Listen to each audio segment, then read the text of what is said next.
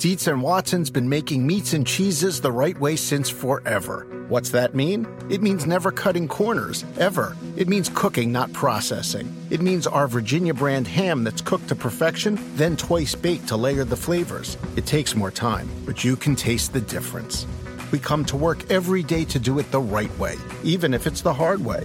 Because if it's not right for us, it's not right for you. Dietz and Watson, it's a family thing since 1939.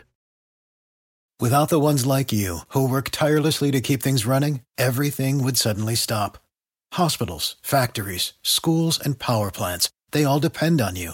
No matter the weather, emergency, or time of day, you're the ones who get it done. At Grainger, we're here for you with professional-grade industrial supplies.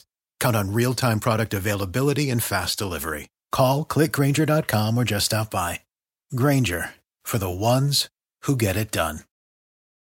Welcome on to a Sunday night edition of the Dunked On Basketball NBA podcast. A lot to get to. We're going to do the first half of 50 and 60, but we really are only going to do half of it because we have to hit on this news that happened over the weekend with DeMarcus Cousins, Andre Robertson, Mike Conley, all going to be out for the rest of the year. So we'll get to that momentarily. We're sponsored today by Hims. Go to 4hims.com/capspace, and for just $5, you can get a trial month of everything that you need to keep your hair. We'll start with DeMarcus, though. Torn Achilles. He missed a free throw at the end of that game as they were actually ahead against Houston, ran after it, and as he tried to save the ball in bounds, reached back with that left foot to try to push off.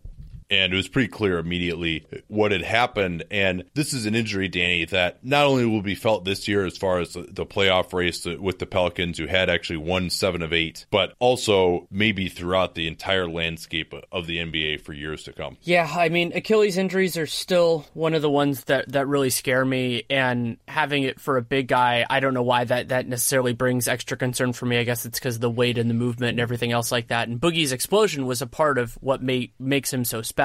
And so you have those elements combined with the Pelicans competing for the playoffs, still trying to make it in. I feel terrible for Cousins because this would have been his first playoff appearance, and now it will not be his first playoff appearance whether or not New Orleans still makes it in. But also because he is an unrestricted free agent after this year. That was, the designated veteran extension, basically the reluctance there was part of what got him traded in the first place. That is obviously off the table now that he got traded. So he will be a free agent this summer unless he signs an extension between now and then, which seems unlikely but possible. And that opens a lot of things up because instead of it just being, who's going to offer him the max, it becomes what teams are interested, where does he fall in the pecking order, how does New Orleans play this? It's incredibly complicated. Yeah, it does. And obviously the future of Anthony Davis is something that there's been speculation on now. He will have 2 years left on his deal and then a player option as well that he will almost certainly opt out of. So the Pels basically have 2 years left, and now this is another year where, they might make the playoffs, but you have to imagine that that's not necessarily something that Davis is satisfied with. And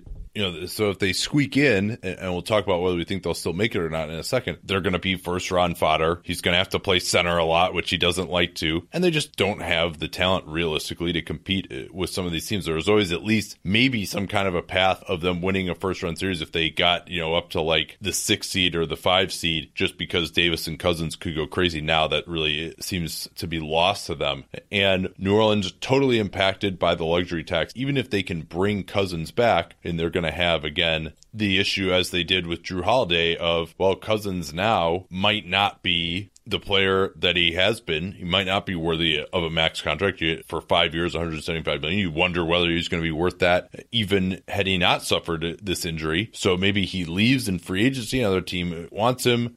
His contract probably ends up being bad. And then even if you get him to come back, the history has been that guys who suffer Achilles tendon tears generally do not recover the same. And there's only probably 2 or 3 guys in NBA history that you could look at, especially who tore after 25, who came back the same way. And one of those was Dominique Wilkins somehow when he was like in his early 30s, came back the same way after his torn Achilles. But everyone else really that comes to mind right now has been, if not a shell of what they were, still not quite the same player. And even if they get Cousins back, they don't really have a way to add to the team because of tax concerns and what looked to already be a very difficult situation for New Orleans in terms of getting into at least being, a team competing for home court advantage in the West. Now really looks impossible. And that impacted nature of their cap applies even if Cousins goes somewhere else. Let's say somebody else pays him more money. They don't clear cap space because of that. They just clear the gap between the cap and the luxury tax. So they're not improved. They would be able to use the full mid-level exception, but that's really about it. And moving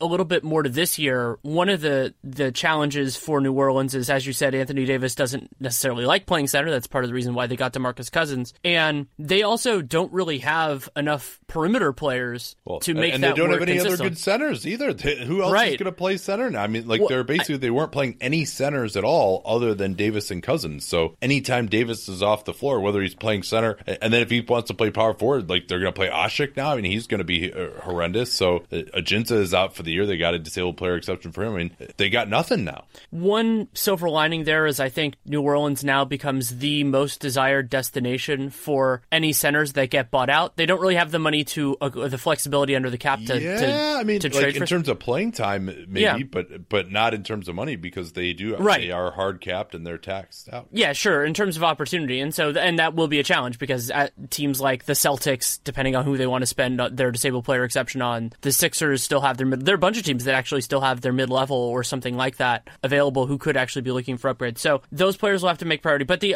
option of playing time, potentially a starting spot on a playoff team, could be very intriguing, especially to somebody who has not had this year go the way that they wanted. And it's unfortunate that Nerlens Noel isn't going to be back really healthy by the time of the trade deadline. That could be a buyout thing, but I mean, New Orleans, they need to do the best they can during this time. They have played Omer Asik during this game on Sunday afternoon against the Clippers. The part I saw him in was not exactly the most inspiring, but they have a lot of space to upgrade at that point, and there will be centers on the buyout market just because that is the clearest position where there's a surplus and where there's not the demand for those guys to necessarily be trade targets. But the quality between like Greg Monroe and some of the other guys lower on the list is the difference is significant. Yeah, if they're willing to play Davis at center too and start him at center, Solomon Hill, there's hope that he could be back shortly after the All-Star break. Dante Cunningham is someone who they could play at the 4, play him a few more minutes.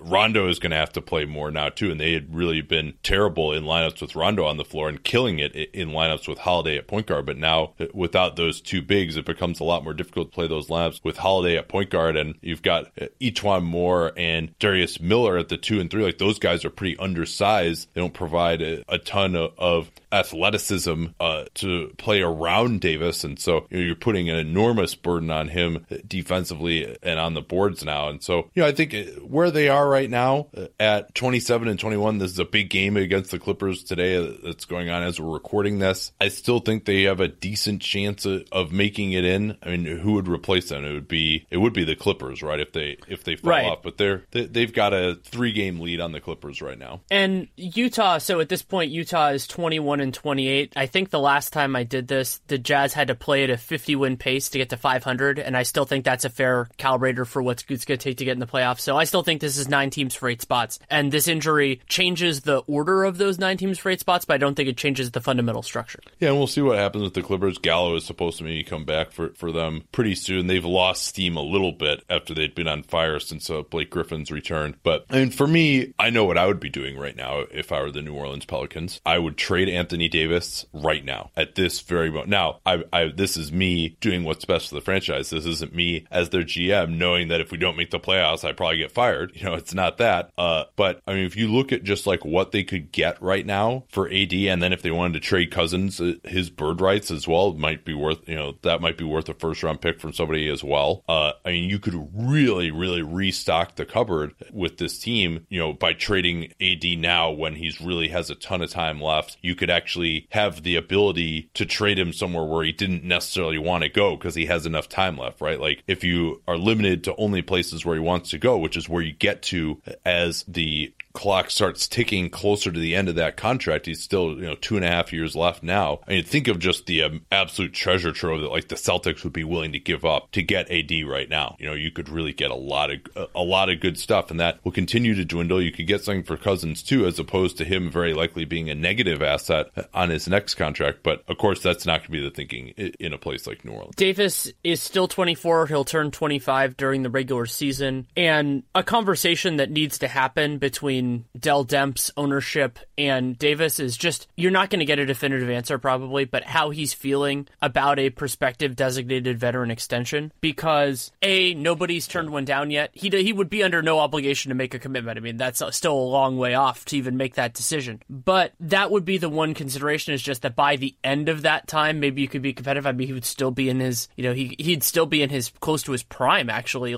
as he transitions into that designated veteran contract, should he be willing to sign it. But they have such impacted books for the next couple of years, and it's hard to get off of any of that stuff in a way that would be productive, that it is a challenge. And so I would listen, absolutely. I mean, I've been very skeptical of that before, just because you can't replace Anthony Davis, but the Celtics just have such a ridiculous amount of assets right now. I mean, the Lay Kings pick, all these other forwards, and he would be a game changer for them. I mean, the idea of an MVP caliber talent, he could be a key defender. You could use him at both, depending on who had to be involved in the trade. You could use him at both big man positions. You could have him work on fitting him in offensively over the course of this year, but focus more on next year when they're getting Gordon Hayward back. Think about what that core would be. And so, yeah, you definitely listen and you have those conversations, because I think you always try to do that. But I don't think it's going to happen either, just because that is such an amazingly bitter pill to swallow, not only for ownership, for Dell Demps, but for the fan base as well.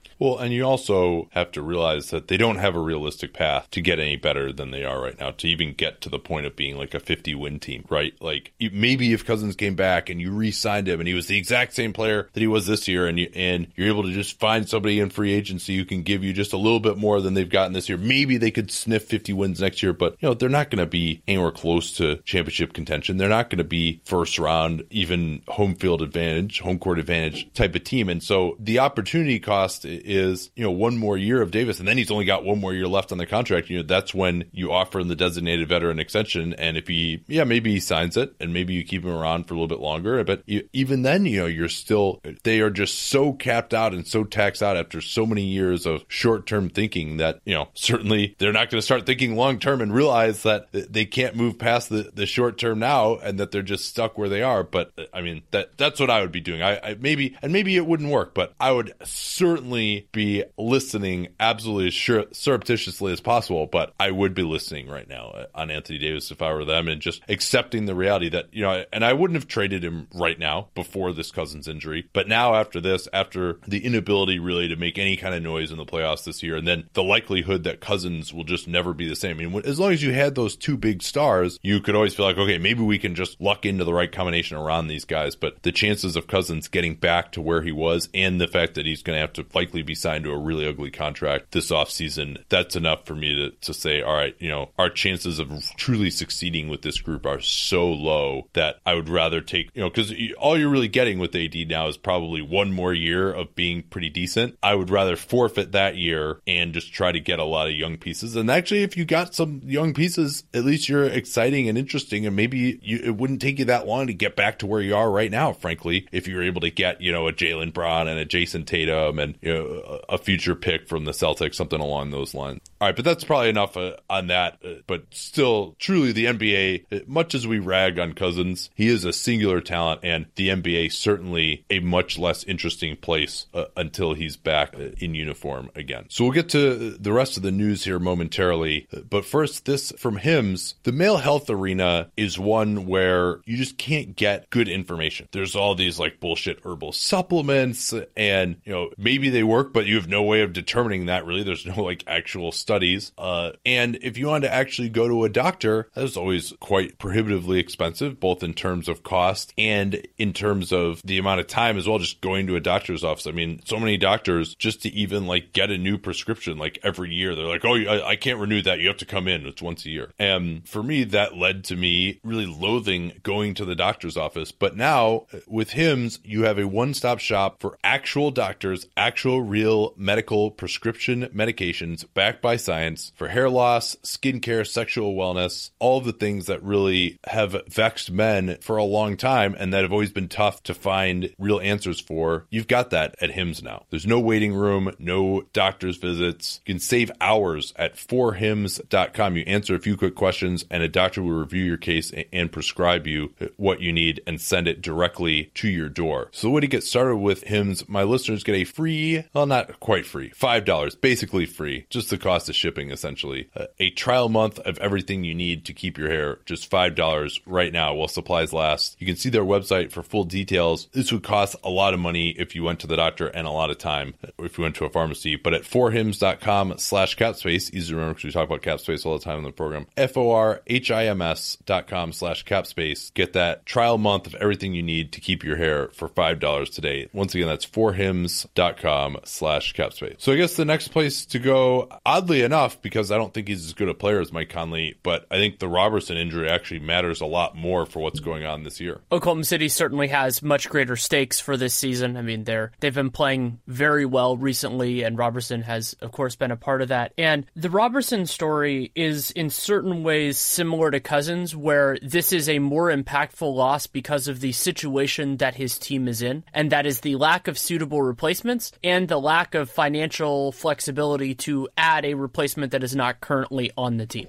Yeah, lack of financial flexibility and lack of resources as well in terms of first-round picks available in the future due to the fact they cannot trade a pick really until 2022, most likely due to the trades for Enes Kanter and the trade for Jeremy Grant. And I think you hit on the biggest thing so far. Robertson, a lot of it has been made of the stats that their starting five or their starting four outside of Robertson, the defensive rating when he's on versus off, I think it's about 10 points per 100 better when he's on, and it's atrocious when he's off. But a lot of that is just the lack of a viable backup. You've got Ferguson, Abrinas, Josh Huestis. I mean, those are your three options really backing him up, and those guys are going to have to play. Ferguson is going to start today, but Billy Donovan indicated that's not necessarily going to be permanent for the rest of the year. There's going to be a competition there, but they really just, it's all replacement level dudes behind Robertson, and that more than the fact that he's a particularly singular talent is what made that such a devastating loss for them.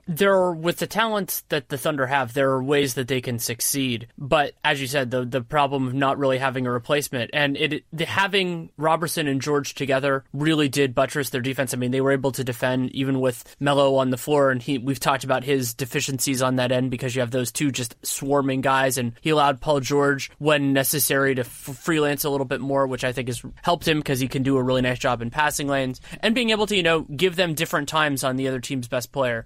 It made life a lot easier in many ways on both of them. And while Robertson was and is and probably will be an imperfect player, there was serious value in that. And so they can go in a lot of different directions in terms of adding somebody who is better than the players that they already have. The problem is supply is extremely low for those guys. Demand is extremely high, and their own constraints make that even harder. So they Presti and ownership owe it to themselves. I mean, with all the money they've already committed, you don't want to do the sunk cost fallacy here, but this is your best shot at it. Paul George is going to be a free agent. You have all these other things going there. You might as well give it your best shot, and your best shot is not Terrence Ferguson, Alex Abrinas, and the other guys that they have as options at this other spot. Yeah, I thought the mock trade deadline that we did, if you haven't listened to that yet, by the way, what are you doing? But that's a lot more interesting than this episode because we only get to do it once a year. But the deal that we had there for Justin Holiday, where they traded Singler and 2 second rounders, although the second of those is a Boston top 55 protected pick. That seemed like maybe, and they probably would actually have to give up a slightly larger price for that, I would guess, in real life. But,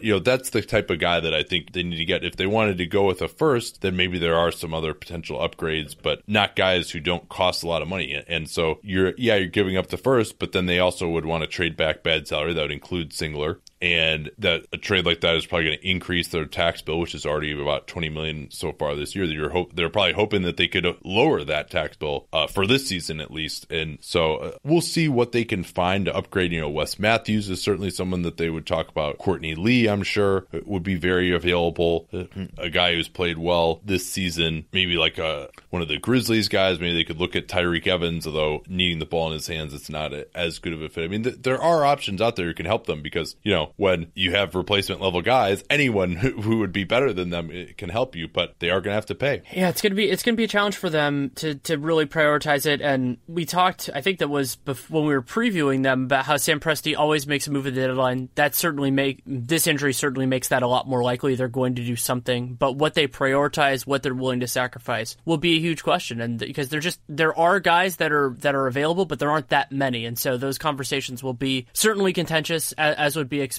Anything else on this, or are we ready to move on to Conley? Yeah, Conley, Chris Wallace, the GM, broke the news in an email to season ticket holders that Conley will have season-ending heel surgery, dealing with some continued issues. Remember, he had the Achilles issue before, and Conley had attempted to return, was reportedly playing 3-on-3. Unclear whether, he could have come back or tried to if they were more in the thick of things. But right now, the Grizz are 17-31, but they're pretty close in the mix with a lot of these other teams to where, especially if Conley were to come back, they probably would increase their record enough that their pick would probably end up, in the 7-10 range. But now without Conley, you imagine that Marc Gasol may start having his minutes reduced pretty soon.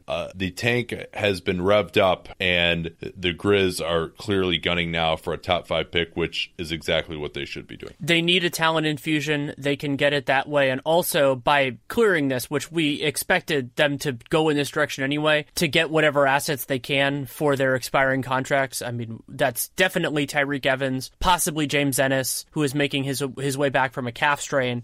Probably not Brandon Wright, but maybe. Brandon Wright could also be an option theoretically in New Orleans. And you have all those coming together. The teams at the bottom, I've said before that one of the definitive elements of it for this season, the final season with it's structured the same way for tanking, is who commits first. And we're getting an early sign that it might be Memphis, and that would be very good for them because the better your odds of getting this true difference maker, the more options you're going to have. Yeah, and I mean, if they really wanted to persist along the path of staying relevant, they could even try to trade that pick for veteran help as well, depending on where it lands. Not what I would necessarily suggest, but something that they could potentially consider to at least get back into the playoff mix in the West. And who knows whether this is just, a real injury and he could have toughed it out, or whether it's just, hey, get a head start here. We'll see you next year. But certainly, obviously, it had a ton of trouble coming back from that injury back when it was relevant. He had not played since early November. Also in Grizz news, James Ennis has missed his last 5 games. Hopeful to return this week from a right calf strain. And then JaMychal Green injured his ankle on Saturday. He's projected to be out for a couple weeks. And Chandler Parsons,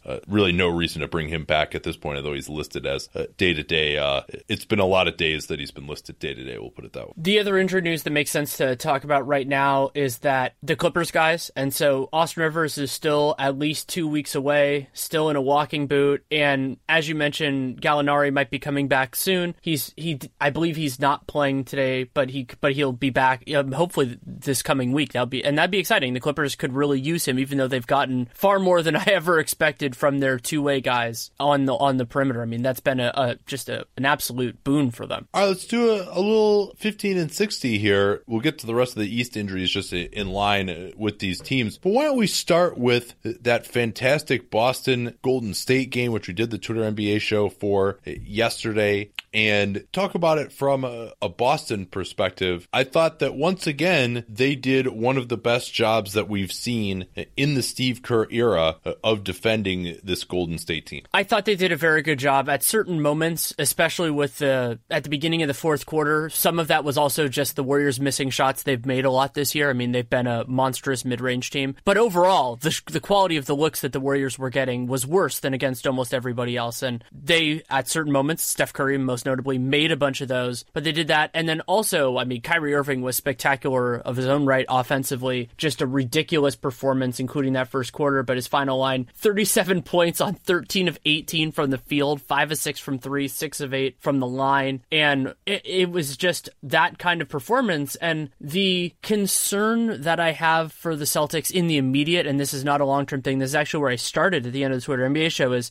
I'm excited for what this team is going to look like once they get Gordon Hayward back, because one of the ways that the Warriors were able to get some advantages was when they forced guys other than Kyrie Irving to beat them, most notably in the third quarter. Yeah, Kyrie was on fire, 19 points in the first quarter, and then about midway through the second, once Kyrie returned and was still on fire, he hit a really long three over KD. They decided any pick and rolls, they were just going to start bringing a second guy to the ball and forcing Kyrie to pass it, and they got some nice looks for Al Horford out of that. But I thought that just in general here, I mean, Kyrie's not going to go 13 of 18 from the field and 5 of 6 from 3 every game that he plays against the Warriors. And they were 14 of 28 from 3 overall, also had 11 offensive rebounds, which is not something that this team does incredibly well. And with that being the case, and yeah, as we said, it'd be different with Hayward back, but we're going to assume that he's not going to return this year, at least for, as we talk about it right now, for a potential finals matchup. I thought that they're over their head offensively, but that they did a really good job defensively. That 109 that the Warriors scored, a lot of that was buoyed by the fact that they had to intentionally foul Steph Curry 4 times in the last minute of the game. And so the Warriors got really a boost to their offensive efficiency there. I mean, they were holding the Warriors pretty close to a point per possession throughout most of the game. And even that was accomplished in large part due to big-time heroics from Curry, who dropped 49, although, again, he did have those 8 intentional fouled free throws late. So it's really kind of more like a 41-point game that he had. And Curry, they ran a ton of pick and rolls. Our Ben Dole charted that, and they're getting great stuff out of that. But I thought Boston did a pretty good job when they got out of his hands of making Draymond Green beat them, making Andre Iguodala beat them. And then I also thought, something that I haven't really heard talked about much in this game, that Marcus Morris did a really nice job guarding Kevin Durant. And Marcus Morris has been relatively effective against LeBron too, and that's a matchup that the Celtics can feel pretty good about. They're going to need somebody because Jaylen Brown, I think, will be a much better defender in a couple of years, but I still don't love the way that he really defends Durant when they go to that matchup, and Tatum isn't ready for that yet either. Those guys will be, as I said, better in time. But Morris, yeah, I thought he did a nice job, and I hadn't focused on that as a point in the game, but I mean, Durant, it was not his most assertive offensive game. I think he only took 3 shots in the restricted area and got to the free throw line a couple times, but I think a couple of those where he got fouled shooting at least jump shots. Maybe one of them was a 3. Yeah, no, that's correct. And so that's a little bit different. That's not being as assertive there. And the Celtics did give up a series of offensive rebounds in the third quarter. I think Draymond had 3 just in that, and that is a concern for me. So early in the season, their defense was really being buoyed. I mean, they were playing great defense, but they were also just one of the best defensive rebounding teams in the league, and I thought that was a little bit weird. They're down to 13th now, which I think is closer to where I expected. Maybe even still a little bit better, but having they're playing Baines more than I expected at the start of the year, and that helps because he's been a solid rim protector for them, and of course, playing more size makes you a better defensive rebounding team. I thought the other interesting thing was with Marcus Smart out because he punched a picture apparently in LA last Wednesday. He's got a laceration on his hand for a couple of weeks. They closed the game with Terry Rozier. Rozier was -19. He and Shane Larkin played a combined 40 minutes and 13 points on only 4 out of 14 for those guys. It did not go too well offensively with them on the floor, and they struggled to finish the rim, didn't shoot it incredibly well, and neither of those guys are great passers either. It was a struggle too to just find enough guys. I mean, Daniel Tice was okay, hit a 3 late clock, but not a guy who's really a high-end rotation player for the playoffs. Semi Ojeleye, we got asked about this on the Tour NBA show. He's just 32% from 3, or 32% overall right now, 29% from 3, and a comically low usage rate. I think he can really contribute on defense, especially in isolation. Like he stoned David West in the post one time in pretty impressive fashion, but just not aggressive enough offensively. He had a couple of ugly looking drives when he did try to put it on the floor. So yeah, they need some more guys, especially with Smart out, and then Smart brings his own limitations offensively, and which he exacerbates by shooting too much. So it was interesting to see here who are the guys on this team who looked like they're ready to really be in this high level of a game and who wasn't. And I think they still need another couple of those guys. Gordon Hayward could be one, maybe Smart could be another, and Jason Tatum maybe could play a little bit better. But they have a ways to go, I think, especially in terms of offense, especially with Kyrie off the floor, where they really, really struggle to put the ball in the basket. I think in January before this game, and it didn't exactly help their numbers, they had an 84 offensive rating for January without Kyrie on the floor, and they had only played in 9 games before this one, so it is a little bit smaller because the London trip, so so that means individual games mean more, but that is a big problem for them. And Shane Larkin had one beautiful righty finish, but other than that had trouble really creating separation. And then I was surprised that the Warriors didn't attack him more with Sean Livingston. He got a couple of shots, but not as many as I expected. And those two guys just can't create enough offense right now. And so you could try to stagger Horford in there. They did that a little bit, but I don't think that's enough. And so it's another thing to consider in terms of where they're going. And while Marcus Smart, he can help in certain situations like that, his value as a defender is going to be when the other team's better offensive players are on the floor, which is often not when Kyrie is off. That's just the way it works. And just having somebody they have a lot of guys who can convert in the right circumstance, but not necessarily create. And that creation is an imperative because in the playoffs, teams are not going to play guys who are just absolute civs out there. I don't think we're going to see much Nick Young in a theoretical NBA Finals between these two teams. No, I agree. And sorry if you heard a little microphone jostling. That's the cat jumping up on my lap. She's we'll experiment. Hopefully I don't have to kick her off.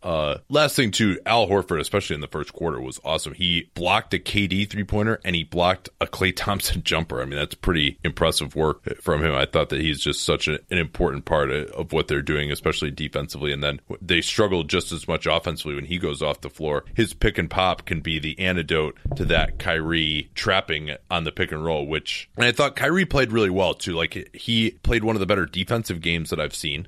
He continued to compete. He wasn't just dying on screens. And I thought even late, it was the Kyrie show, but he wasn't taking selfish shots. I thought he took good shots. He was either getting to the rim, threw a couple of nice passes that they weren't able to convert on. So I thought he played one of the best games I've ever seen him play, not only scoring, but just in terms of his overall floor game as well.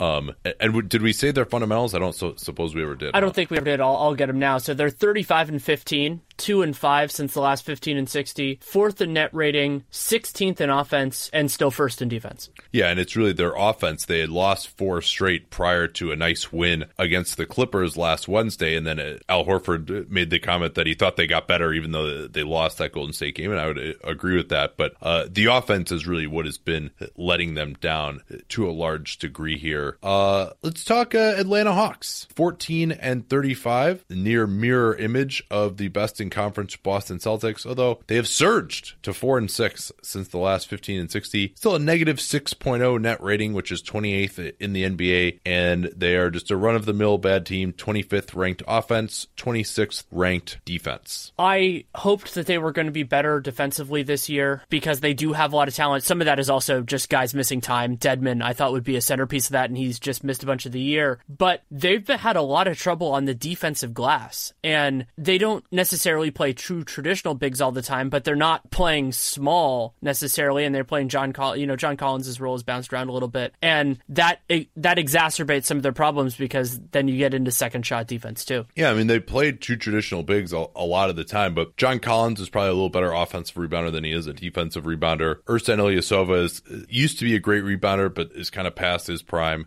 at this point. Mike Muscala, never like a hefty guy on the defensive glass. Dedmon, not a great box out guy. He's more of a kind of go get it in the air type of guy, but still disappointing. A lot of it too is just they don't really have great rebounders on the perimeter. For example, Taurean Prince has been a disappointing rebounder, I would say, and not as athletic a guy. And then Schroeder, Bellinelli, Kent Bazemore, not really great defensive rebounders. Bellinelli in particular is really awful. 4.7% total rebound rate for Bellinelli. And if they could clean things up on the defensive glass, they could be a lot better. It's not something that you expected necessarily to be a weakness for them coming in. But of course, they don't want to get a lot better at this point. In fact, they are right now in range with the Orlando Magic. They could get past for worse in the East, which is a problem, especially with the Magic playing as poorly as they have so far. Another thing that we wanted to see as early as last year was more of Taurean Prince at the 4. That lineup has not been effective at all so far this year. They've gotten crushed on the defensive glass there, as you might expect, in 480 possessions. So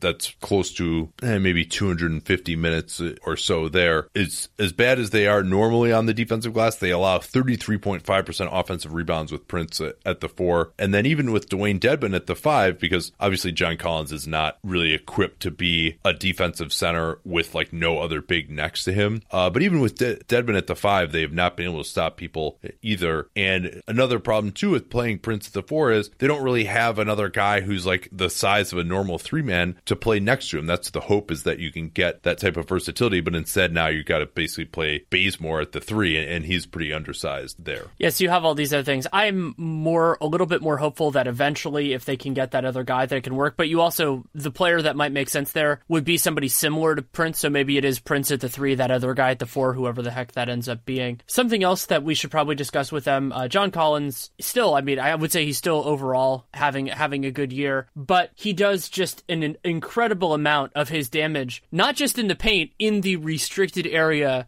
where he has, I think he has more shots in the restricted area, almost twice as many as the rest of the court combined in his last 15 games. Yeah, well, that's good. What's bad is that his overall field goal percentage is only 51% in the last, and when you consider that change, he had been finishing extremely well, but only a little under 60% at the rim in those last 15 games. And his jump shooting has been interesting because taking shots, from mid-range, he's only 1 out of 10 in his last 15 games, but he actually is 5 out of 10 on corner threes, 0 for 3 on above the break threes. But it looks like at least the corner 3 is something that they are more comfortable with him taking. I think that could be an important part of his evolution, to where he doesn't only have to be rolling to the basket every time, if he can be comfortable from that range. So still having a nice season, has not been as ridiculously efficient though as he had been. And then in other news, Malcolm Delaney is now back in the rotation at backup point guard, has been for a few games now.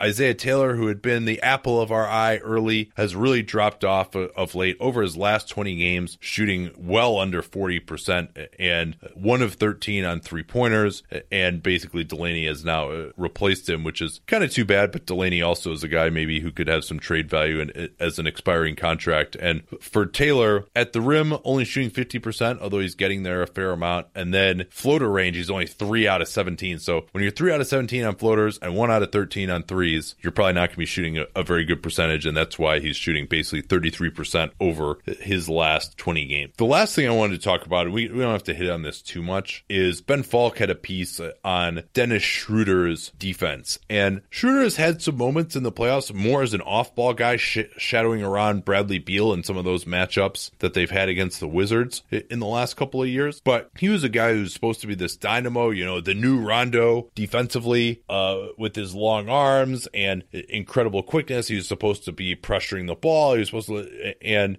when he was drafted, and that really just has not been the case at all. And of particular note for Ben was just that he really is terrible closing out, giving multiple efforts defensively, closing out on his man. And the stats really back that up. I won't look at these a lot unless it's something that the film shows first, but defensively, Synergy will track spot ups, right? When you're guarding a guy, what does he shoot on spot ups? And that's not always going to necessarily be your fault, right? You're helping on those plays. And then, if somebody gets a spot up, that's not necessarily your fault if you help, but good players can affect that by closing out really hard, by stunting and then recovering to their man and just not allowing a lot of those shots. But in particular for him, he's allowing 1.35 points per possession on spot ups. And whether that's not closing out, whether it's closing out late and guys blowing by him, whatever it is, that number, which is certainly prone to some fluctuation because it's just a guy shooting what's a lot of times going to be an open shot. But if you're giving up a ton of them and they're shooting a great percentage, that's a big problem. And so, he's basically right at the bottom of the league to be giving up 1.35 points per spot up possession. And point guards having trouble closing out is a problem because those players are, especially as we get into the realm where shooting is becoming more of a requirement for point guards than it has been at certain elements in the past, is that there are a couple different ways they can attack you. Those are guys that are good enough to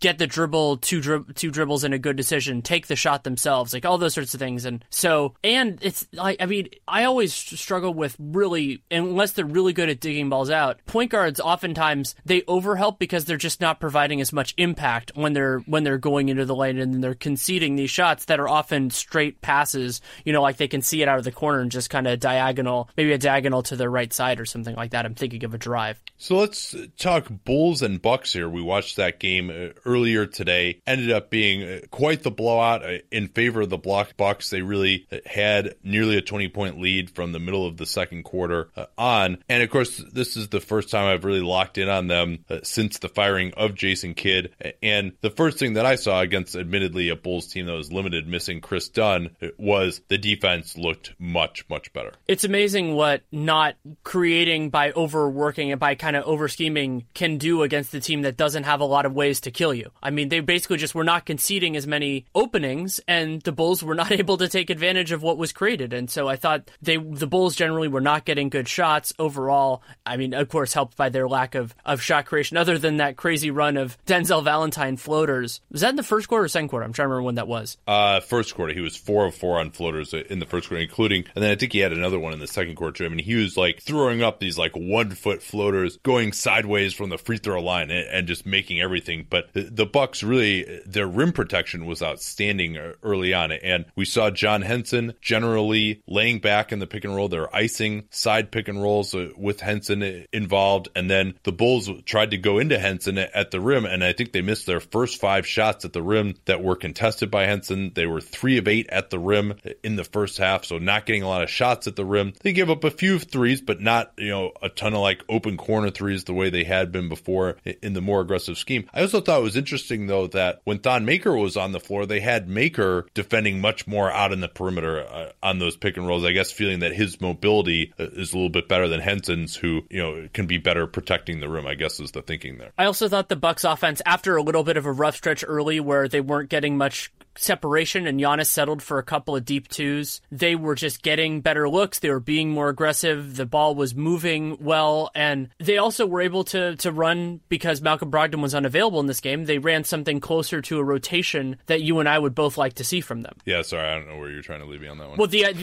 no, that Tony Snell started. I mean, I think that was... Oh, yes. Yeah, that part of it, too. Yeah, when you said rotation, I guess that threw me off. I like that a little bit more of just a guy, their spacing in this game was excellent. They were moving the ball quickly. They even had some more stuff where Chris Middleton was outside the 3-point line instead of trying to attack one-on-one when they don't really have other guys who can space that much, although Snell can do that. And they shot really well. I think they were 10 out of 16 on threes in the first half as they built a 19-point lead and really never looked back at that point. They had a nice like pick and pop between Giannis and Middleton to get Middleton a 3 out of a set play, sideline out of bounds. They looked very, very good. They had a ton of assists as well in the first half. So liked what I saw from them. One thing that I did not like, though, is I know Giannis had 41 points coming back against Brooklyn the other day, and they're using him now a little differently, using him in 3 stints rather than 2, at least in the first quarter. But he does not look to me, and did you agree with me on this, that he did not look particularly explosive? I would agree with you. There was one nice highlight, but that was more of a length dunk to me more than a burst dunk that he had. Yeah, that dunk actually was like the number one exhibit on like how he didn't look that explosive. And yeah, he wasn't creating as much. I thought in transition he did some stuff, but it wasn't as consistently dominant there. And before we forget, he missed a bunch of layups at the rim when he was contested too. Yeah, he did. I mean, he was 11 and 19 from the field, and it was surprising some of the misses that were in there. Before we forget, I want to do their fundamentals because I'm sure we'll also forget about the Bulls. The Bucks before today's game, because that's when when Liam pulled the stats: 25 and 22, 4 and 5 since the last 15 and 60, 19th in net rating, negative 1.2, 12th in offense, 24th in defense. Yeah, and we'll see. I mean, they played I thought a brilliant defensive game in this one. And the interesting thing too was, they thrived initially in the Kidd era by forcing a ton of turnovers, and they forced against, a team like the Bulls, which does not have a ton of guys who can dribble. But they forced a ton of turnovers in the first half just by simply playing conservatively and forcing the Bulls to make tough one-on-one plays that they weren't capable of against good defenders. And I thought that when they did switch, their rotations were pretty well on point, and very impressive work from, and the Bulls had actually been relatively hot offensively coming in, although again, the lack of Chris Dunn helped them to some degree because the Bulls didn't have anyone who could penetrate. Let's turn to the Bulls now, though. Where are they at in terms of their fundamentals? Before Sunday's game, they were 18 and 31, 4 and 5, same as Milwaukee in the last 15 and 60, since last 15-60, 26th in net rating, negative 4.7, 27th in offense, 23rd in defense, and they had a 3% chance of making the playoffs. Where I wanted to start is with Zach LaVine. I thought he looked absolutely awful, especially in the first half when he did not shoot it well. I believe he was 0 for 5 in the first half. And each one of the jumpers that he took one of them was late clock, but each of the jumpers he took was preceded by just holding the ball for 2 seconds and not doing anything. And that's not what Fred Hoiberg wants. He wants quick decisions. He wants you to move the ball, even if that quick decision is a shot. I don't think he has as much of a problem with that. And then he had one drive that was pretty wild as well. LaVine is shooting 40% on threes since his return, but only 27% on twos beyond 15 feet.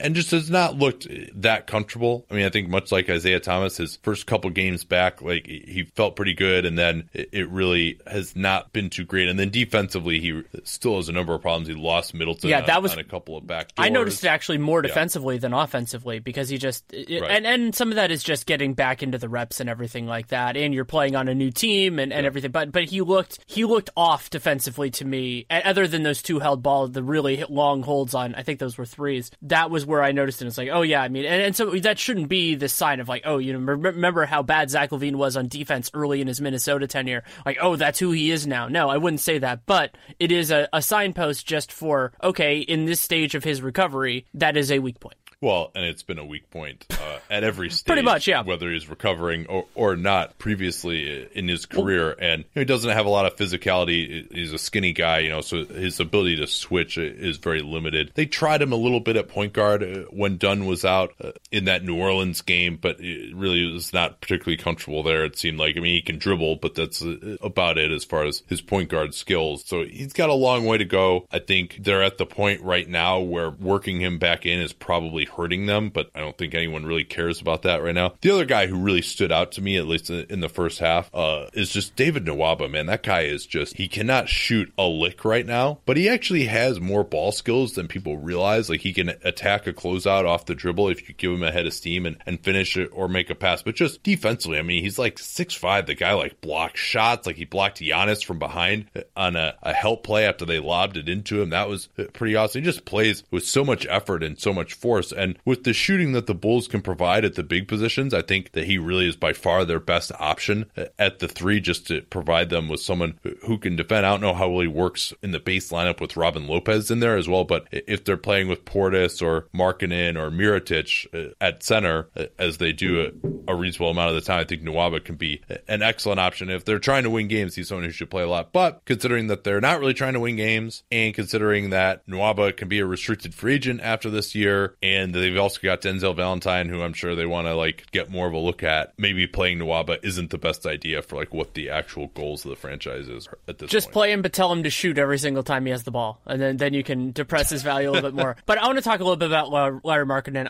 Every time I watch him, I see more that I genuinely really like from him. His ability to shoot, I can see where that can go with him, whether he's playing power forward or eventually at center. I like the way he competes on defense. There was one play in particular where I think it was an Eric Bledsoe drive where he just got out there, got in position, contested the shot, then made sure that the Bulls secured the defensive rebound, which is of course important if you're playing the four, and then worked his way down, got into the corner, just stayed in the right spot, got his footwork right, and then drilled a corner three. And that sequence is the type of thing that you would love for a modern power forward to do. And so even if he doesn't become that rim protector, maybe he can be a second unit five, but not a first unit five, he's still so valuable to a good team once they get better talent around him. Last thing on them, if you're watching a Bulls game, a play you can watch for is a horns play, which is where basically they bring the ball up with the point guard. There's a big stationed near either elbow, and what they'll do is they'll have someone the ball handler come off a Robin Lopez's screen, and then immediately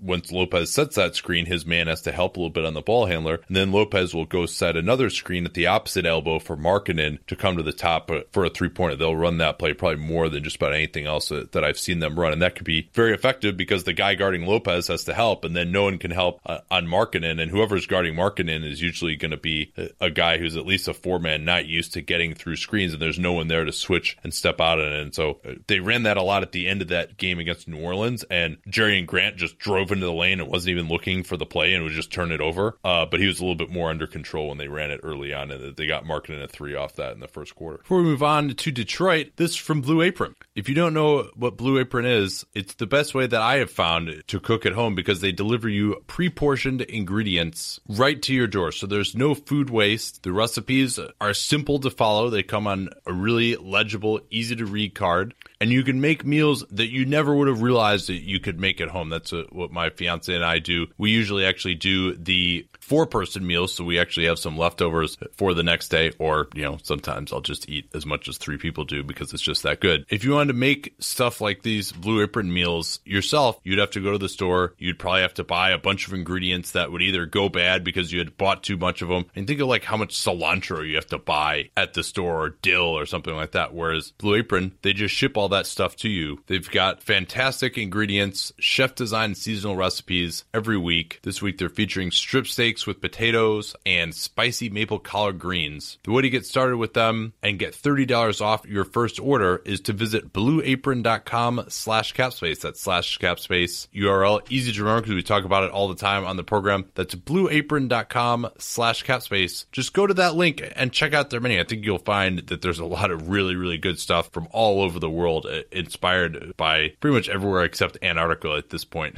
We've eaten something from. So once again, blueapron.com/capspace. Let them know that you came from us. So let's get to Detroit now, Danny. So these stats are compiled before their game against the Cavs, and the Pistons are now 22-25 on the season, 1-8 since the last 15 and 60, just below even in net rating, negative 0.6, 20th in offense, 13th in defense, and 538 gives them a 35% chance of making the playoffs. Yeah, and it didn't feel like Reggie Jackson was playing so incredibly well this season, and yet the stats without him have been absolutely brutal, although they have not done well in close games. So maybe we can expect them to do a little bit better than they have up to this point without him. I think that's fair. I mean, a negative 3.3 net rating certainly isn't great, but 3-11 as a record in that is below what you would expect. And as you said, 1-7 in close games and really struggled offensively. That part of it is not necessarily surprising. I mean, when teams really buckle down defensively, have their best lineups out there, that these Pistons without Reggie would have trouble scoring. I think they're better. Yeah, and having watched a lot of those close finishes, like, they're not getting good shots at the end of games. I mean, there's certainly a big part of it. The negative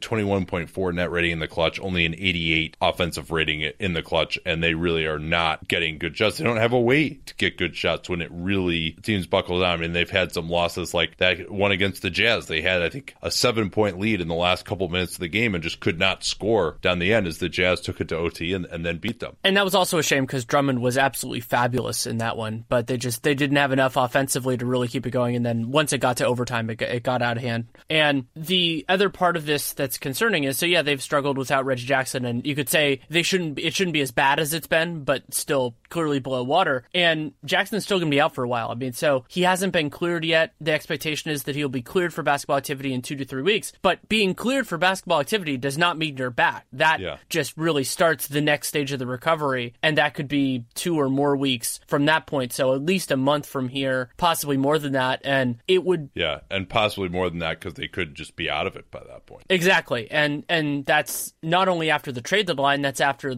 probably around or after the buyout deadline. And the Pistons could just be in a different spot. I mean, the idea of it being, really an 8-team race now for the last spot, and certainly another team could suffer an injury and be similarly floundering. That is a way that this could happen. But that hasn't happened yet, and each day that it doesn't happen and Reggie Jackson's still out makes it less likely that the Pistons are going to be able to jump back. And the crazy thing about the Pistons, too, is they're actually 5th in the NBA in three-point percentage at 38%. And that has been on the wane. Tobias Harris was shooting into the 40s earlier in the season. Now he's still at 41%, but he's dropped off significantly. And then Avery Bradley quietly is having an extremely inefficient season. He's now under 50% true shooting. The league average is 55. And his usage in this, a contract year for him, one of his big weaknesses has always been that he believes he's like this premium offensive player. And so as his true shooting, which has never, I think, been above the league average. I mean, he's had like 1 year above the league average. And that's really disappointing for a guy who's shot incredibly well on three-pointers these last few years. I mean, that's something he deserves a ton of credit for, is the way that he's made himself into a near 40% three-point shooter. And he still shoots it pretty well on three-pointers. He's at 39% this year. And Luke Kennard is shooting really well too. He's at 43.8% from downtown. That's something they can take hard in. Reggie Bullock is at 43% from downtown. Tolliver is at 39%. I mean, they've got a lot of guys who are shooting the ball pretty well. Stanley Johnson not among them. We'll talk about him in a second. And Ish Smith certainly not among them either. But for Bradley, his usage is at 25%. And he's pretty good on spot ups. He's pretty good on cuts. And then he just takes a ton of terrible mid-rangers coming off of curls or gets into the lane. He doesn't have the vision to make a pass on those plays. He can't finish at the rim over any kind of a contest. And just too many bad shots with that level of usage. And then he has fallen back now after one of probably the most anomalous defensive rebounding seasons in NBA history. Last season, he defensive rebounded 16.2% of opponent misses on what was a bad rebounding team in Boston. This year, 6.9% defensive rebound percentage. Year before that, 7.3% defensive rebound percentage. So clearly, it was a massive emphasis for him last year and has not been an emphasis this year. And of course, they have Drummond, but they're not a great defensive rebounding team even with Drummond in there. So Bradley, it's widely assumed that he's going to get like this awesome contract next year, that he's a perfect player, 3-and-D, but if he still insists on being so much of an offensive focal point with shots that he can't make, he could take the ball out of the hands of your better players. And then also like his defensive numbers in terms of RPM are once again not that good. You know, he makes it difficult for guys on ball, but is not at all a good help defender. So I think I would say that Avery Bradley to me might be the most overrated player in the NBA at this point by just the general public. The offensive part is a real significant concern just because of how he fits in then on a better team, because Avery Bradley, of course, his man-to-man defense is more valuable in the playoffs because those games have, they have stakes, and if he can shut down the best of the best, which in certain circumstances he has, is valuable. But he also, this groin injury is a concern. It just keeps on. He missed today with a sore hamstring in that same leg too. Yeah, and he'll turn 28 early next season. So we're getting real close to thinking every year beyond health, beyond just incidental health stuff is going to be worse than the last year, just in terms of overall impact. And so this next contract could be really rough for him. And I've been thinking about when he's playing enough that I get to watch him, about how I don't think he's a good fit for the Sixers offensively. And he's a little bit older than what I think they're looking for. And so I wonder the order of how they're going to see these 3-and-D guards is essential because they're going to have so much money to offer. And I wonder where he is in their pecking order. And then of course where he should be, because I think we'll talk about where it would be for us, once we're closer to free agency. Yeah. And his lack of size as a switch guy, he'll fight in the post to be sure, but he's not a guy who really can switch that much. And, I think if they replace JJ Redick with him, I think that's actually a significant downgrade. Redick obviously has trouble staying healthy, but Bradley has had his troubles there too of late. But, Redick to me is so much better of an offensive player than Bradley because Redick doesn't take bad shots. He's just incredibly efficient, and they need one guy who's just going to be a monster on the perimeter. But this is not the Sixers. This is the Pistons that we're talking about here. I want to check in on Stanley Johnson, a guy who's a favorite of mine in the draft. Really, of course, has been limited by just his utter inefficiency. But where I wanted to start with him even before that was that you'll see a lot of times on broadcasts, especially if you're watching the visiting broadcast, people talk about how Stanley Johnson is so athletic, and he's strong and he's got quick feet for how much he weighs, which is over 240 pounds, but he is not athletic. He has 3 dunks on the year, 958 minutes, only takes 16% of his shots to the rim. So he's not incredibly quick off the bounce. And then he can get up, probably average for an NBA small forward off a 1 foot driving to the basket, but then off a 2 feet, he can't jump at all. And his finishing at the rim has been okay, but just doesn't really get there that much. And certainly doesn't ever get all the way to the rim off the dribble. If he puts it on the ground, it's going to almost always be for a pull up long 2, unless he's just, wide open off of a closeout to drive right to the rim.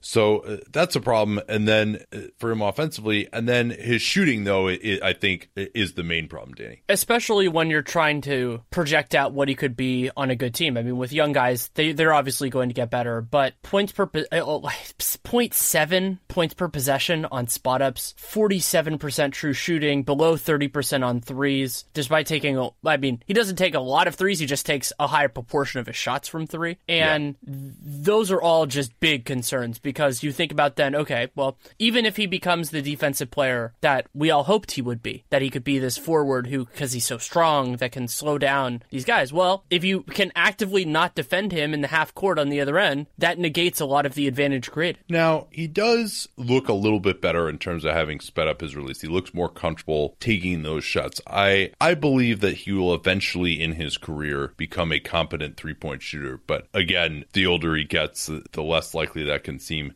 to become. And he's got well under a 10 PER all the years of his career. And then defensively, I really like what he does in the post. You know, he can switch on to just about anyone. And watching film of all of his post-up defense possessions this year, the major theme that stuck out to me was guys will kind of turn into him, guys who are pretty big guys who are used to being able to lower their shoulder and create space, and they'll end up just bouncing off of him and then shooting a fadeaway where they're fading away a lot more than they thought they were going to be and missing the shot. You'll see that from him, but he's not, and he's got pretty good hands defensively to just take the ball away if you put it in front of him, and he's strong. I've not been as impressed with his work in isolation, and because either one of two things will happen with him. Either he backs off too far, and then he's not the quickest at rising up off the ground and contest. He's got like a decent wingspan, like a 7-foot wingspan is totally adequate for a guy at his position, but he doesn't really get a hand up, and he doesn't really get off the ground on his contest. Again, that lack of a quick twitch, 2-foot jump, it hurts him on those plays. So he doesn't get the greatest contest in isolation a lot. And then if he tries to really press up on guys, because I watched these possessions in reverse order, like most recent ones, and then going back to, the beginning of the year. So I was like, oh, why isn't he pressing up more on those guys? Like, that would be more what he should be doing. And then I watched those from the beginning of the year where that seemed like more of his strategy, and he was getting blown by on those plays. And there's even a play where like Bojan Bogdanovic just put it on the deck, right-hand dribble, got all the way to the rim on him. That's not exactly, Bogdanovic is a below-average NBA athlete trying to drive into a straight right-hand drive, and Johnson was unable to stay with him when he was pressuring up. And he could be kind of quick in short areas, but if you can string him out and get him to really have to move his feet over a large distance, he could be beaten. So maybe he's not as good of a defender as I had hoped he would be. I mean, I think his versatility and ability to not just get back down in the post and play adequate defense on the perimeter is useful. And I think he's still, like many young players, a long way to go as a help defender. But he's doesn't quite have the quickness or the quick twitch to be a lockdown type of guy. And that's, of course, what he has to be given what have been his offense limitations so far. One more stat, just because you pulled it, and I feel like it would be a waste if we're talking about Stanley Johnson to not mention it. 28% effective field goal percentage on jumpers off the dribble.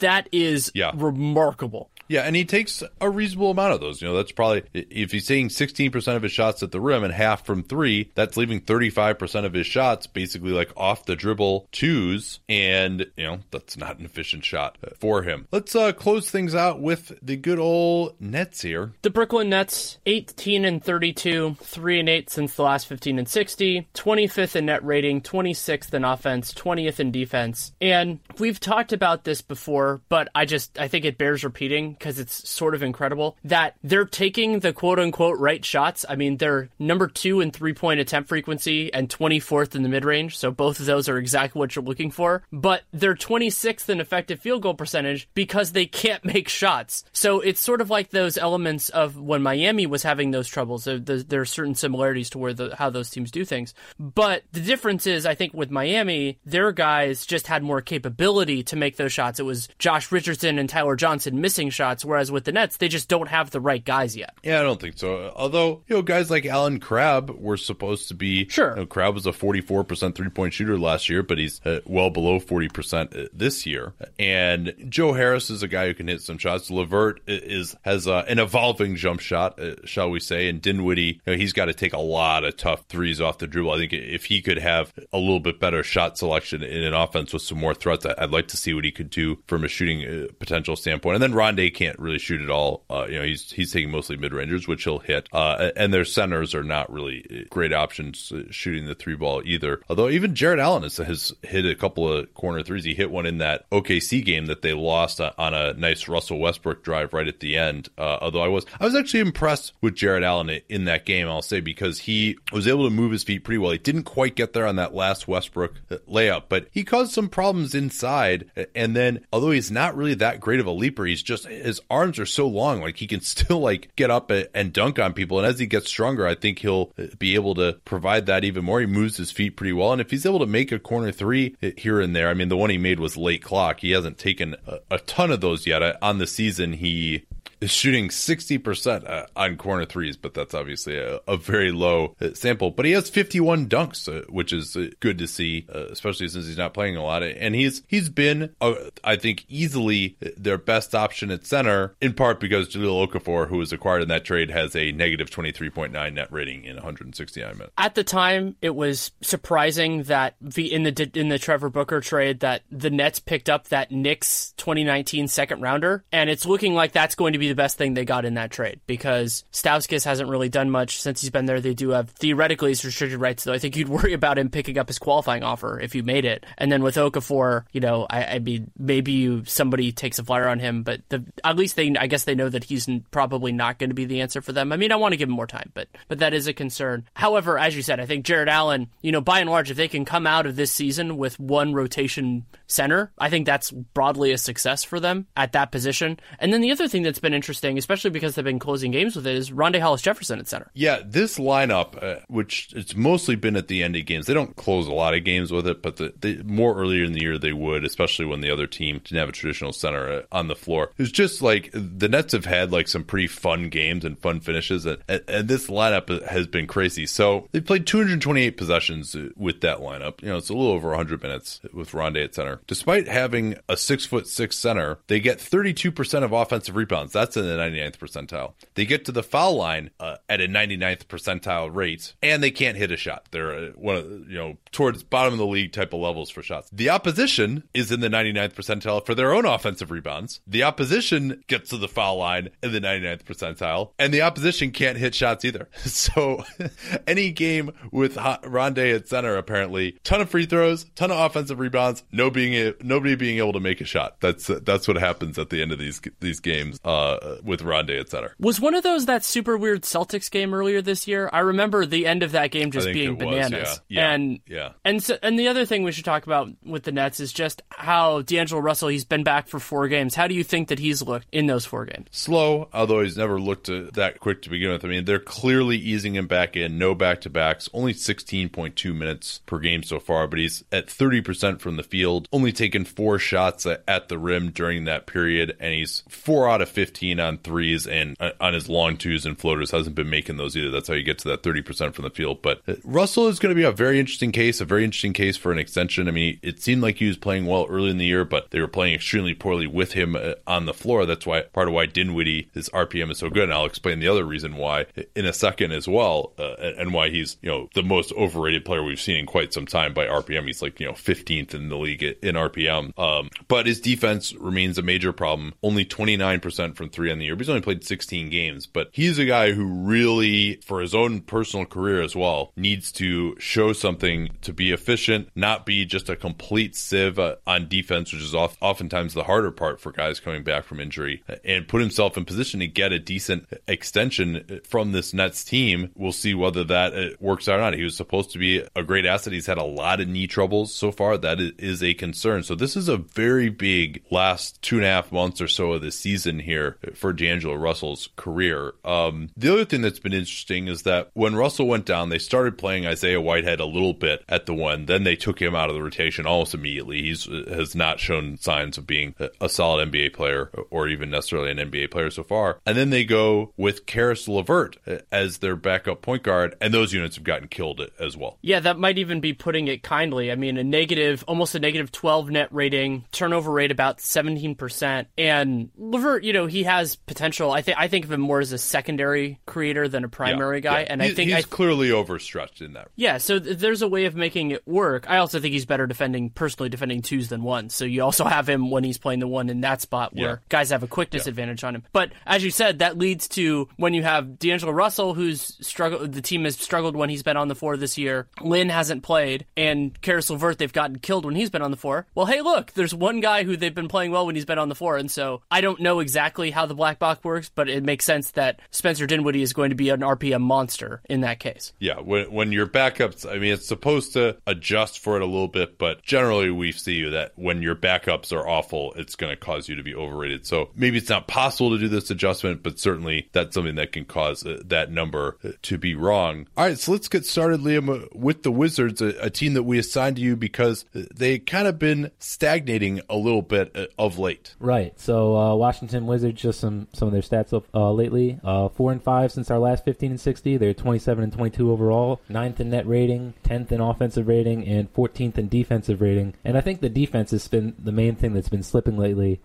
They've been actually getting really lucky defensively on the year, with opponent 3-point percentage is the best in the league. So teams are missing way more shots than they normally would against an average opponent. So if that regresses back to the mean, that's going to be a problem for their defense. And I think they're the 6th worst defensive team in the league over the last 10 games, and they're really not rebounding well over that stretch, and that's become a problem. They're 25th in the league in giving up putback points, and some of those lineups, I think people like the idea of Markieff Morris at center, and they definitely get a lot of positive things from that, but what they are giving up is some fight on the glass, and that definitely happened in the couple games I watched. So they definitely have some issues there. But before I get too deep into that, I think we need to address the John Wall situation right now, where he has a sore knee. What I saw, they're planning to rest him a couple days. Just the Atlanta game he sat out, and that might be the only one, but I guess they're going to take it step by step. But that's going to be a big issue for the team going forward. And I guess you guys probably covered a bunch of this in the trade deadline, but does that Wall injury change anything about how this team should approach the trade deadline, or what they should have looked to acquire, be less aggressive or more aggressive? From my perspective, I think that it certainly gives them a little bit more downside risk, but at the same point, I think their needs are still structurally the same. They're trying to, if possible, get under the luxury tax for this year because of the long-term implications. I don't think that has really changed at all by this. And they still need help on the perimeter. I mean, really, where I guess this would be an issue is if you think it goes long enough or persists long enough that it threatens their chances of making the playoffs. But beyond that, I don't think it changes their priorities too much right now, but they do have another week worth of data to get on this before they really have to get down to negotiations. Well, and with the Hornets kind of floundering, with the Pistons floundering, there's a pretty clear top 8 emerging here. And while the Wizards still have some modicum of hope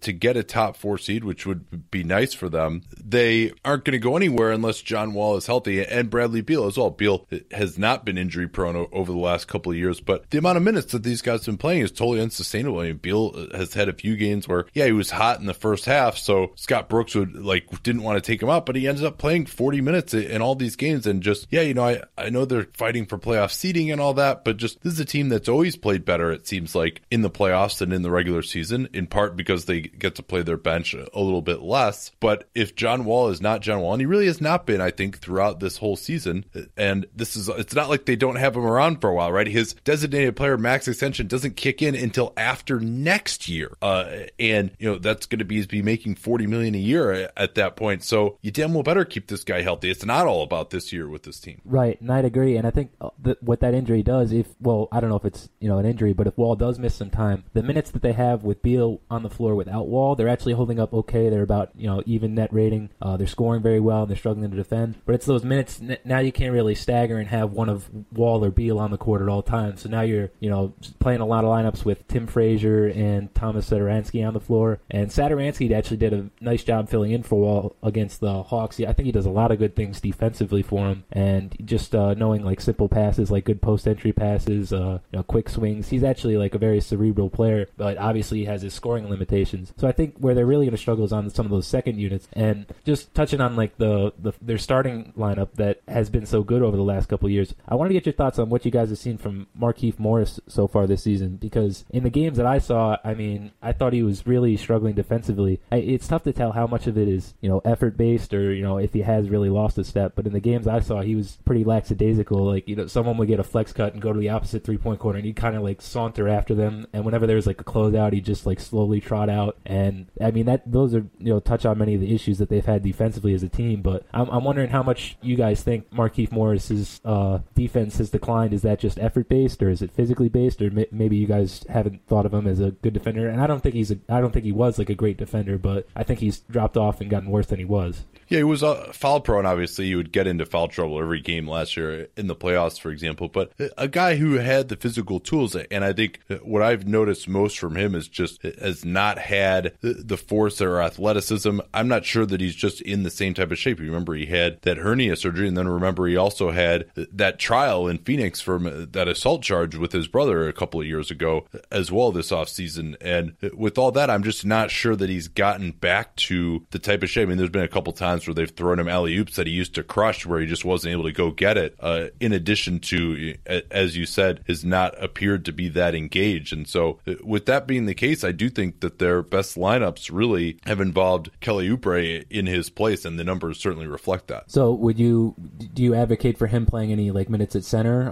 over, I don't know, Marcin Gortat, or do you think their best lineup is with Gortat and then Oubre and Porter at the 3 and the 4? Yeah, it just depends who the opponent is, I think, because Morris really offers them the only thing that's switchable. I mean, you saw what, for example, Kelly Olynyk, who isn't even, that great of a threat, but he can shoot the ball. He killed them in that game 7, and he was going against Mahimi, he was going against Gortat. Those players are not really capable of guarding out on the perimeter. They're not really capable of switching. So I do think that Morris at center lineup has a place, especially against other teams that are going small as well. So you hope you're not going to get killed on the glass as badly. And they need to get more rebounding from their guards as well in those sets. John Wall, in particular, can be a very good defensive rebounder when he puts his mind to it. But yeah, I think it's just clear to me. I think the biggest thing you can point to is that Morris has not been right physically since returning from that hernia surgery. And offensively, I think he's picked his game up in some ways. I mean, like you said, he hasn't looked the same physically. I think he's at a career low in percentage of his shots at the rim.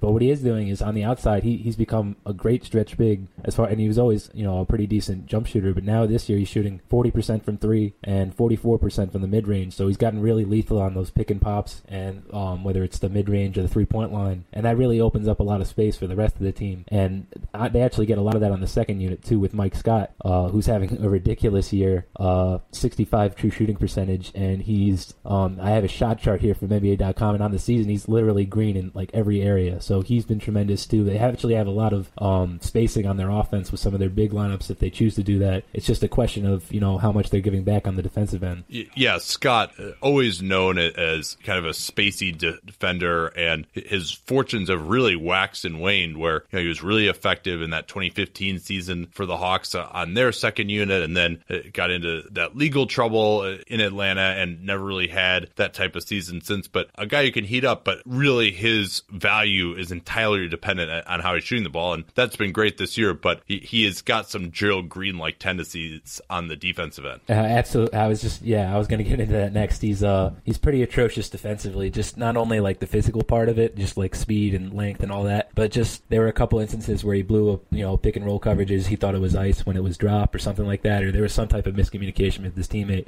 and most of the time I thought it was on him. And just like he's a total non-factor at the rim when he's in drop. Dennis Schroeder was abusing him on some of the pick and rolls, and other teams go after him. So while he's been like one of the best bench scorers in the league, I'd say he's not a guy that you can really trust on in the playoffs when he's given back so much. Although he has had some big games in the playoffs for Atlanta in the past, so that'll be an interesting guy to keep an eye on. And another guy I wanted to talk about that's off the bench, Thomas Satoransky. I really like him as a player. Just somebody that's he's not the quickest on-ball defender, and he'll get beat occasionally off the dribble, but he is great at getting around screens, just help defense, sprinting back in rotations when he's on pick and roll. He really creates havoc in a lot of those passing lanes. And I think offensively, he's not a dynamic scorer, not a shooting threat. Teams are sagging way off of him, but he also does make some really incisive passes that can really juice the offense a little bit. And I guess I just wanted to get your thoughts on what you see his role like what you see his role becoming in the postseason, and what his season's been like up until this point.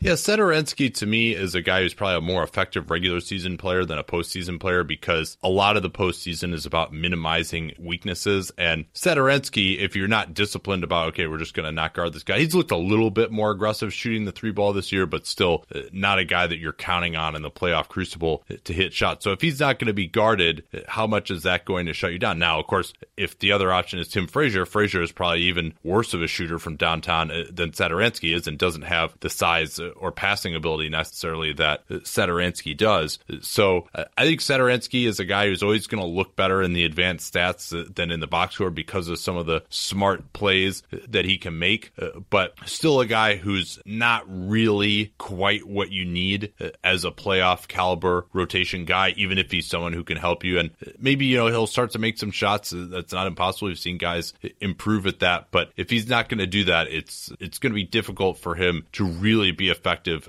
in the playoffs, which is what this Wizards team is aiming for. But in the regular season, yeah, I think could be a quality player. Right, and just a couple more small notes I want to say on the team offense. The team got a lot of credit last year for reducing some of the mid-range shots that they were taking, taking more threes, taking more shots at the rim. And this year they're back to 5th in frequency of their shots from the mid-range, and they're 27th in the league at percentage of their shots taken at the rim. So they've really fallen off in that area, and for a team that I wouldn't necessarily expect that to be the case because they have so much spacing, they should be able to, manufacture some points in the paint, but that hasn't been the case. And they've also been, they continue to be fantastic off in transition, especially off steals. They're the best team in scoring efficiency off steals and 6th in points added in transition overall. So maybe if they can play some of those lineups with Oubre and with Porter at the 3 and the 4, that's going to be able to generate more steals for them. And that's something they are great at, is that getting in those passing lanes and deflections and that type of thing. So if they can play more of those lineups in the postseason, I think that might be a way to enhance one of their strengths in what is transition scoring. Yeah, it's really, for them, a lot of it is those weaknesses that you just talked about and strengths are John Wall's strengths and weaknesses, right? John Wall is amazing in transition. He gets steals. He'll push it down your throat. He'll find three-point shooters in transition. But if you're switching, if you're in the half court, if you're getting bogged down, John Wall's solution a lot of times is he's going to go to a mid-range jump shot going to his right from the right elbow, and Beal, same thing. He relies a lot on the mid-ranger, especially in the half court. And Porter, same thing. He'll come off a screen for a 2, but not necessarily a 3. So there, a lot of the plays that they run are going to naturally result in mid-rangers in the half court. It's when they really get out in their transition game that they become so difficult to stop. All right, I think we are out of time here for now. We'll be back with the rest of the 15 and 60 tomorrow. Don't forget about our sponsor, Blue Apron. BlueApron.com/capspace is that URL to get $30 off your first week of meals with them. And that will do it for today. Talk to y'all next time.